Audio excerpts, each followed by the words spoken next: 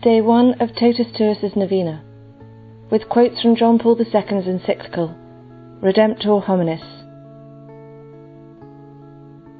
The Redeemer of man, Jesus Christ, is the centre of the universe and of history.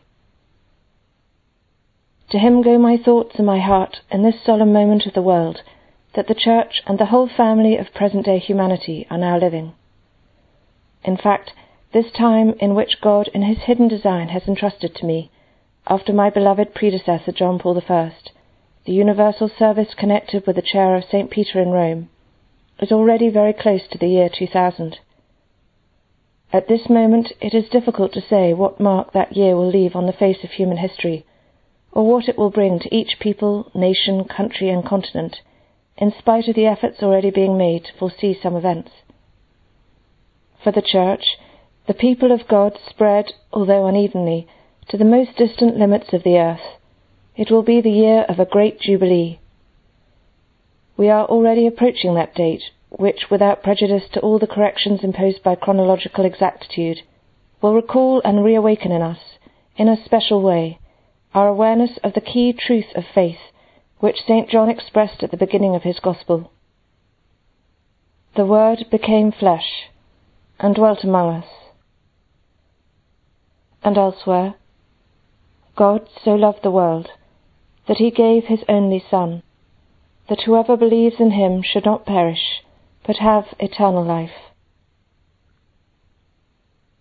We also are, in a certain way, in a season of a new Advent, a season of expectation.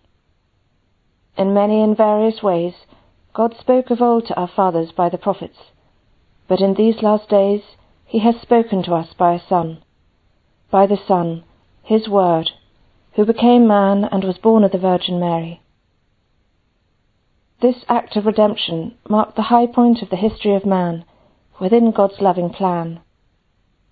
God entered the history of humanity and, as a man, became an actor in that history, one of the thousands of millions of human beings, but at the same time unique. Through the Incarnation, God gave human life the dimension that he intended man to have from his first beginning. He has granted that dimension definitively, in the way that is peculiar to him alone, in keeping with his eternal love and mercy, with the full freedom of God. And he has granted it also with the bounty that enables us, in considering original sin and the whole history of the sins of humanity, and in considering the errors of the human intellect, will and heart, to repeat with amazement the words of the sacred liturgy. O happy fault, which gained us so great a Redeemer. It was to Christ the Redeemer that my feelings and my thoughts were directed on the 16th of October of last year, when, after the canonical election, I was asked, "Do you accept?" I then replied, "With obedience and faith to Christ my Lord, and with trust in the Mother of Christ and of the Church, in spite of the great difficulties, I accept." Today I wish to make that reply known publicly to all without exception, thus showing that there is a link between the first fundamental truth of the Incarnation, already mentioned, and the ministry that, with my acceptance of my election as Bishop of Rome and successor of the Apostle Peter, has become my specific duty in this see. I chose the same names that were chosen by my beloved predecessor John Paul I.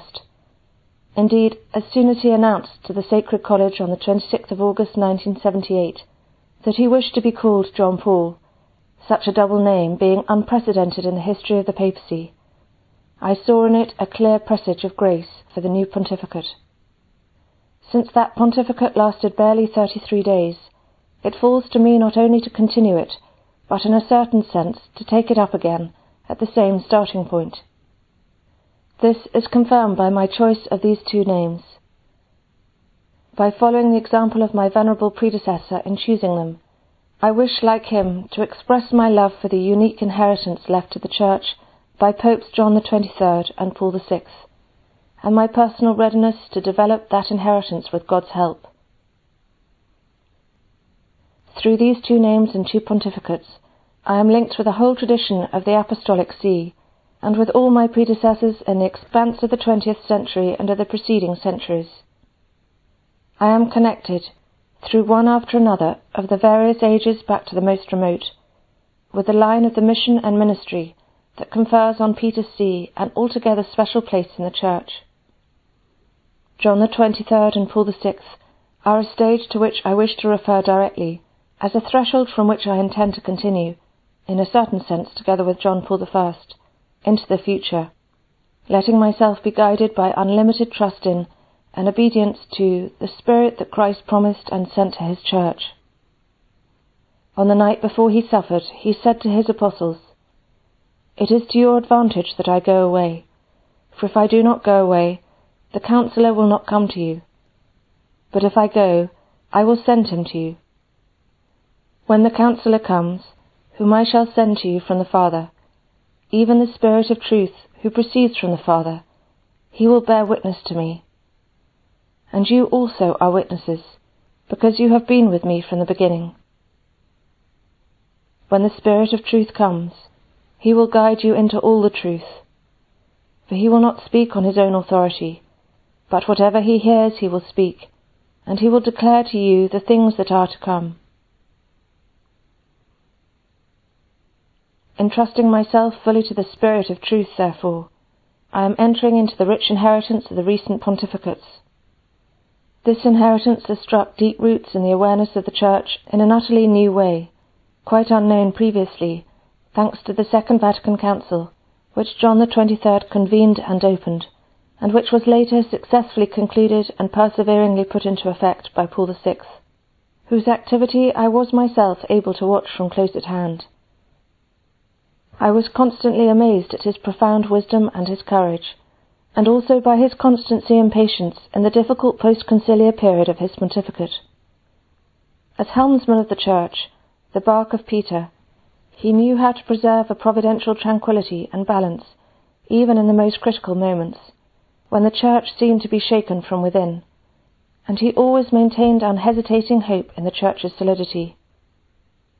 What the Spirit said to the Church through the council of our time, what the Spirit says in this Church to all the churches, cannot lead to anything else, in spite of momentary uneasinesses, but still more mature solidity of the whole people of God, aware of their salvific mission.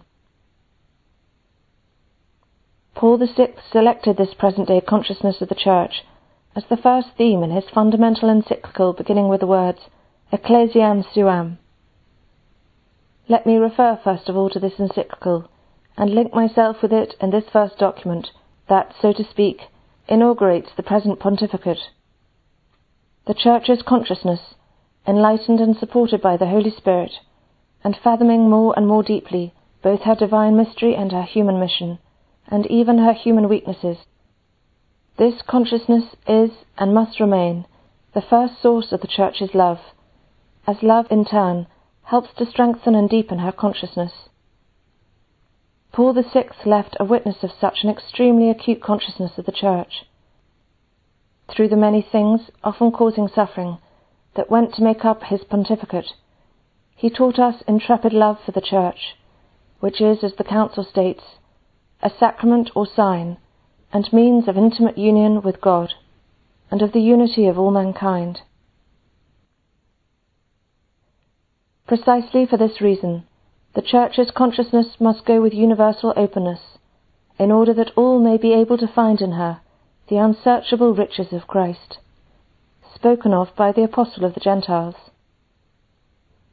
Such openness, organically joined with the awareness of her own nature and certainty of her own truth, of which Christ said, "The word which you hear is not mine but the Father's who sent me," is what gives the Church her apostolic, or in other words her missionary, dynamism, professing and proclaiming in its integrity the whole of the truth transmitted by Christ. At the same time, she must carry on the dialogue that Paul VI, in his encyclical Ecclesiam Suam, called the dialogue of salvation, distinguishing with precision the various circles within which it was to be carried on. In referring today to this document that gave the programme of Paul VI's pontificate, I keep thanking God that this great predecessor of mine, who was also truly my father, knew how to display externally, the true countenance of the Church, in spite of the various internal weaknesses that affected her in the post-conciliar period. In this way, much of the human family has become, it seems, more aware in all humanity's various spheres of existence of how really necessary the Church of Christ, her mission and her service, are to humanity. At times, this awareness has proved stronger than the various critical attitudes attacking ab intra, internally, the Church, her institutions and structures, and ecclesiastics and their activities. This growing criticism was certainly due to various causes, and we are furthermore sure that it was not always without sincere love for the Church. Undoubtedly, one of the tendencies it displayed was to overcome what has been called triumphalism, about which there was frequent discussion during the Council. While it is right that, in accordance with the example of her Master, who is humble in heart, the Church also should have humility as her foundation, that she should have a critical sense with regard to all that goes to make up her human character and activity, and that she should always be very demanding on herself. Nevertheless, criticism too should have its just limits.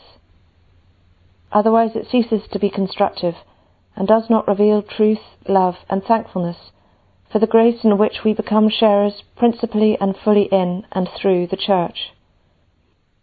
Furthermore, such criticism does not express an attitude of service, but rather a wish to direct the opinion of others in accordance with one's own, which is at times spread abroad in too thoughtless a manner. Gratitude is due to Paul VI, because, while respecting every particle of truth contained in the various human opinions, he preserved at the same time the providential balance of the bark's helmsman. The Church that I, through John Paul I, have had entrusted to me almost immediately after him, is admittedly not free of internal difficulties and tension. At the same time, however, she is internally more strengthened against the excesses of self-criticism.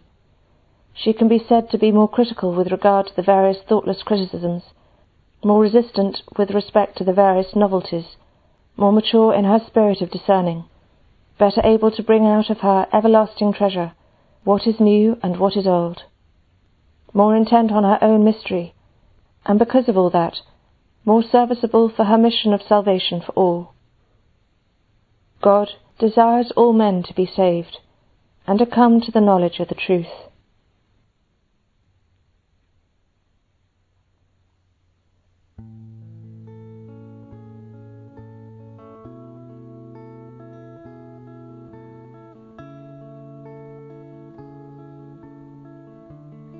Let us pray.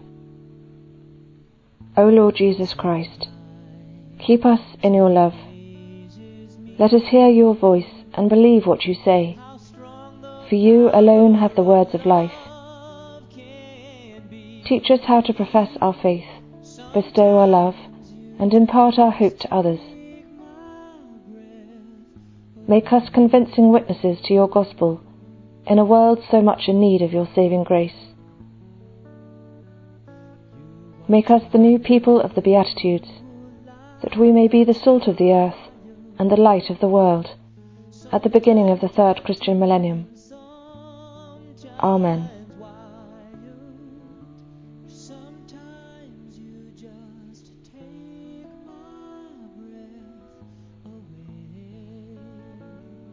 Mary, Mother of Christ and of the Church, pray for us.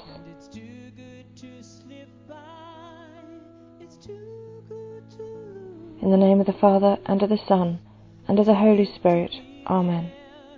Just to use, I'm gonna stand on a mountain top and tell the good news that you take my breath away.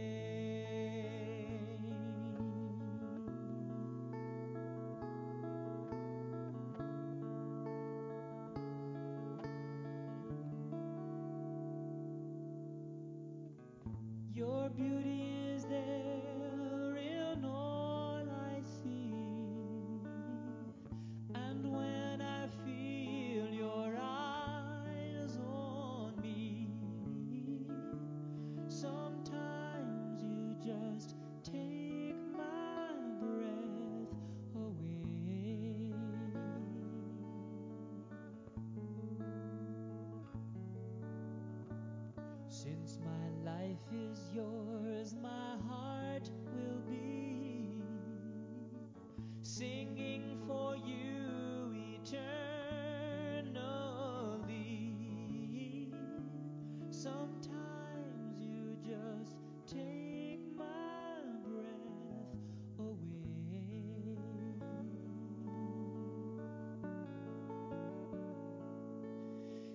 too good to slip by.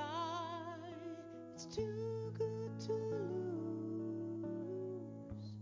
Too good to be there, just to use. I'm gonna stand on a mountain top and tell the good news.